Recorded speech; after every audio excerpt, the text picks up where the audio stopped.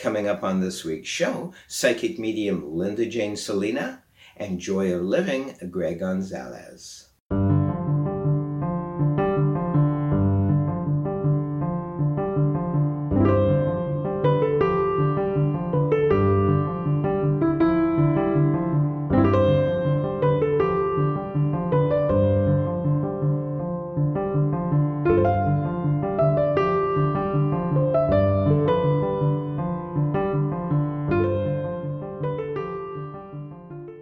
You're going to enjoy this week's show because we have two completely different guests coming from completely different perspectives. We have psychic medium Linda Jane Selina, very gifted person. We're always blessed when she comes to the show. In fact, she guested on 2 shows this past season and answered callers' questions in a very succinct and direct way. On another show, we featured Gregg Gonzales, and he was phoning me. We were speaking to each other while he was driving on his way to a gig. And I believe he lives in Colorado. So he was probably driving uphill. I was visualizing up a mountain and using his mobile phone. So I jokingly say he was mobile on his mobile. And Gregg discusses the various workshops he gives and some techniques as far as living joyfully is concerned, the joy of living. And I know you're going to find this fascinating for its completely different field of 2 different people, one from the psychic realm and one not. Join me now for Linda Jane Selina and Gregg Gonzales. And now we're going to go to our next caller. And hi, caller, how are you today? Hello, I'm fine. And what's your name? Anita. Very good. What is your question for Linda and I? I'm in a loving relationship with a woman whom I've had known for about a year now. I know there's some deeper connection, and I'm wondering what that connection is, and can it lead to marriage? Oh, okay. Excellent. Linda. Congratulations on finding your lovely person. Well done. Okay, what the connection is. So there's a historical connection between you.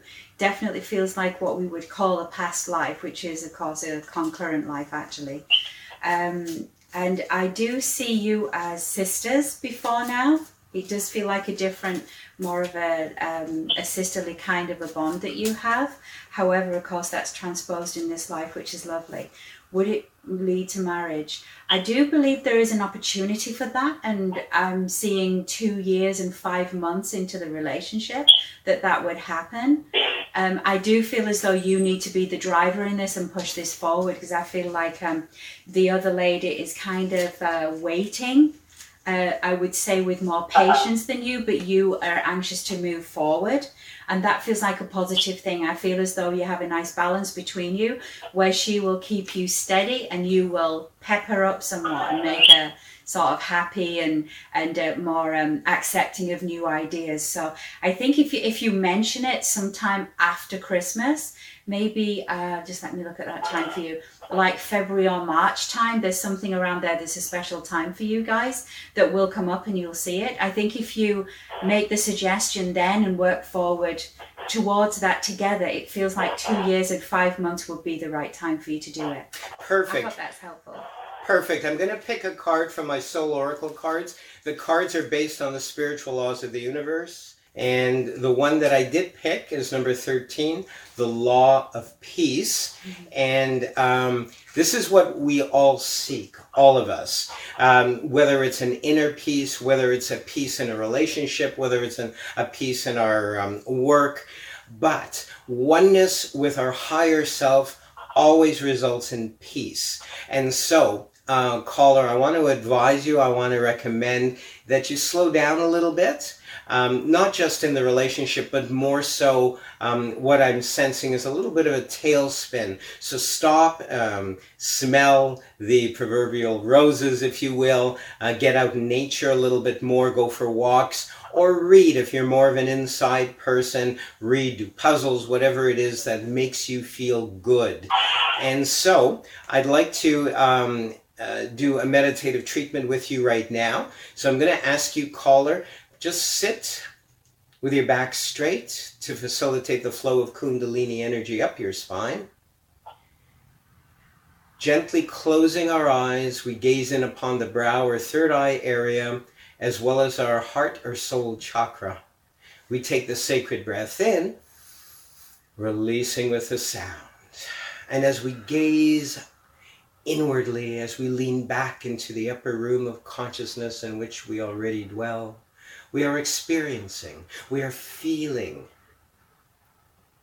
a peace that passeth all understanding. We are experiencing right here and right now, not only a light that grows stronger, that grows deeper, that grows brighter. It is a light that bathes us from the very top of our body down the length of our bodies to the soles of our feet, right through our feet ad infinitum, and out the top of our head out. We are surrounded inwardly and outwardly by this light. And this light is good. This light is peace and love, joy, harmony, higher intelligence, wisdom, and creativity. In this light of infinite wisdom, infinite intelligence, universal mind, we cannot and will not go wrong. There is no such a thing as a mistake. There is no such a thing as wrong decisions. For we are guided inwardly and outwardly by this higher intelligence in which we dwell. So right here and right now, we affirm and we declare in the light and love of Source, which we are a part of and which is a part of us, right here and right now, that we are all at peace, all feeling whole, healed, and complete. And we give thanks for this knowing, for this peace that passeth all understanding. We allow ourselves to be bathed inwardly and outwardly. And we release this word of truth. We release this word of peace, knowing that it can, shall, will return, multiplied of itself, never void. In gratitude and appreciation, we give thanks for this word, letting it be so now and unto forevermore. And so it is. And so it is. Amen. Amen. Amen. We breathe into this light and love, this peaceful energy, becoming one with it, and we release it out to the universe. I want to thank you so much, caller, for joining us this week. Peace. Now in its 11th season, listen and watch Fridays to my podcast and webcast on Spotify, iTunes, SoundCloud, Mixcloud, Spreaker Radio, Blog Talk Radio, Anchor FM, and YouTube. During the toughest, so-called toughest of times, that's when we must get in touch with joy. So there's not just one particular time or occasion where it's important to feel joy, to know love, etc., but all the time. And I'm excited. I want to get back to the questions, because you raised something really, really, as far as I'm concerned, it's really important.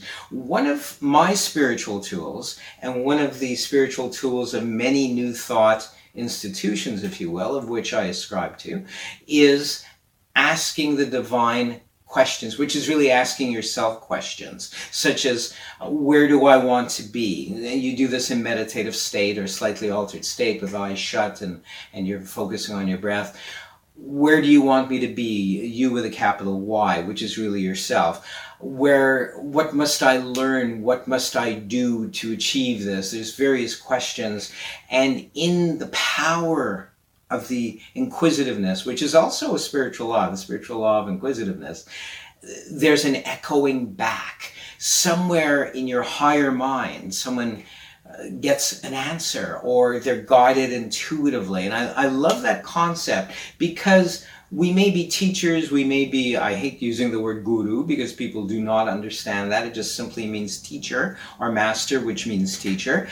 You're a guide. We're guides. We're not here to tell people how to live or what to do, but merely to ask the right questions. That's why I'm so excited you raised that. Ask the right questions so people will come to the realizations that they need to come at the time.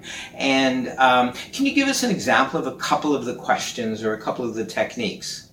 Absolutely. So it's so funny that you bring that up, because I've explained to people so many times, they immediately assume, oh, you're a coach, you're a life coach. I've had to correct them at times and say, my interpretation of what a coach is someone who provides direction and instruction. And Yes. really all I'm doing is asking questions, but I do think that there's elements of what I do that do embody what a coach does. Yes. So listening and creating space. So I've had to overcome that. My own definition of coach is the accepting of that. But the questions, like you say, are the key to unlocking the truth, I think, for people, and to really sit and meditate on these questions. So I typically start, whenever I start a group or meet with people, I always start with my first basic question is, how do you define joy? And I find that sometimes just that first question, it causes people to pause. Because I think the word joy in and of itself is a word that not a lot of people use or put into their consciousness on a daily basis. So I think when you ask that question and they stop to think to themselves, okay, what is joy? What is joy to me? I find that just sets the tone for a lot of people, because it does bring them back to this feeling of beyond just that superficial feeling of what it means to be happy, and then it's a fleeting emotion that kind of, comes and goes. Joy is something that when you really think about it can truly enlighten you to the idea that it's present even in the darkest of times. Exactly. And that's when you need it the most. So I find that first question tends to be kind of a good groundbreaker, I guess you could say. Yes. But some of my other questions that I go into are, what does a meaningful day look like to you? What are you most grateful for today? How do you define love? Questions that cause people, again, that they're open-ended. I never ask any yes or no questions. But they're questions that, again, bring about emotions. I've had people get emotional. Yes. And they stop and think about their answers. I've had people who say, I don't know if this is the right answer, and then it leads into other things, which have forced me to then ask another question that maybe I hadn't written down or had a part of. I really let the participant guide where the conversation goes. I try to add as little commentary as possible. I'll offer guidance in terms of, if they're struggling with an answer, to say, some other people with that similar question have answered it this way. But what I love about the group scenario, when I ask a question, is that someone will answer, and then you could just see their face go, oh my goodness, I didn't think of it that way. And then it brings out maybe a refined answer or a more clearer answer for people. And then they play off of each other. Perfect. Of their responses. And then just the community that's created in that, and the sense of just, again, I love the term sacred space that's created amongst the group as they're answering. The questions just come. I currently am sitting at about 230 questions that I've accumulated over time. I love relate to the particular pillars. But the point of my workshop isn't to get through as many questions. The point is really to just get to the truth that you have and to just create space to listen. So to me, the questions, again, are just the key to unlocking the truth. Exactly. That's how I look at it. Exactly. Expand your consciousness and awareness with Dr. Michael's more than 40 paperback books of a self-help, mystical, new thought, and metaphysical nature, available from Amazon.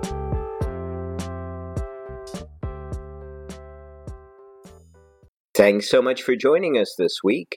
Peace and richest blessings.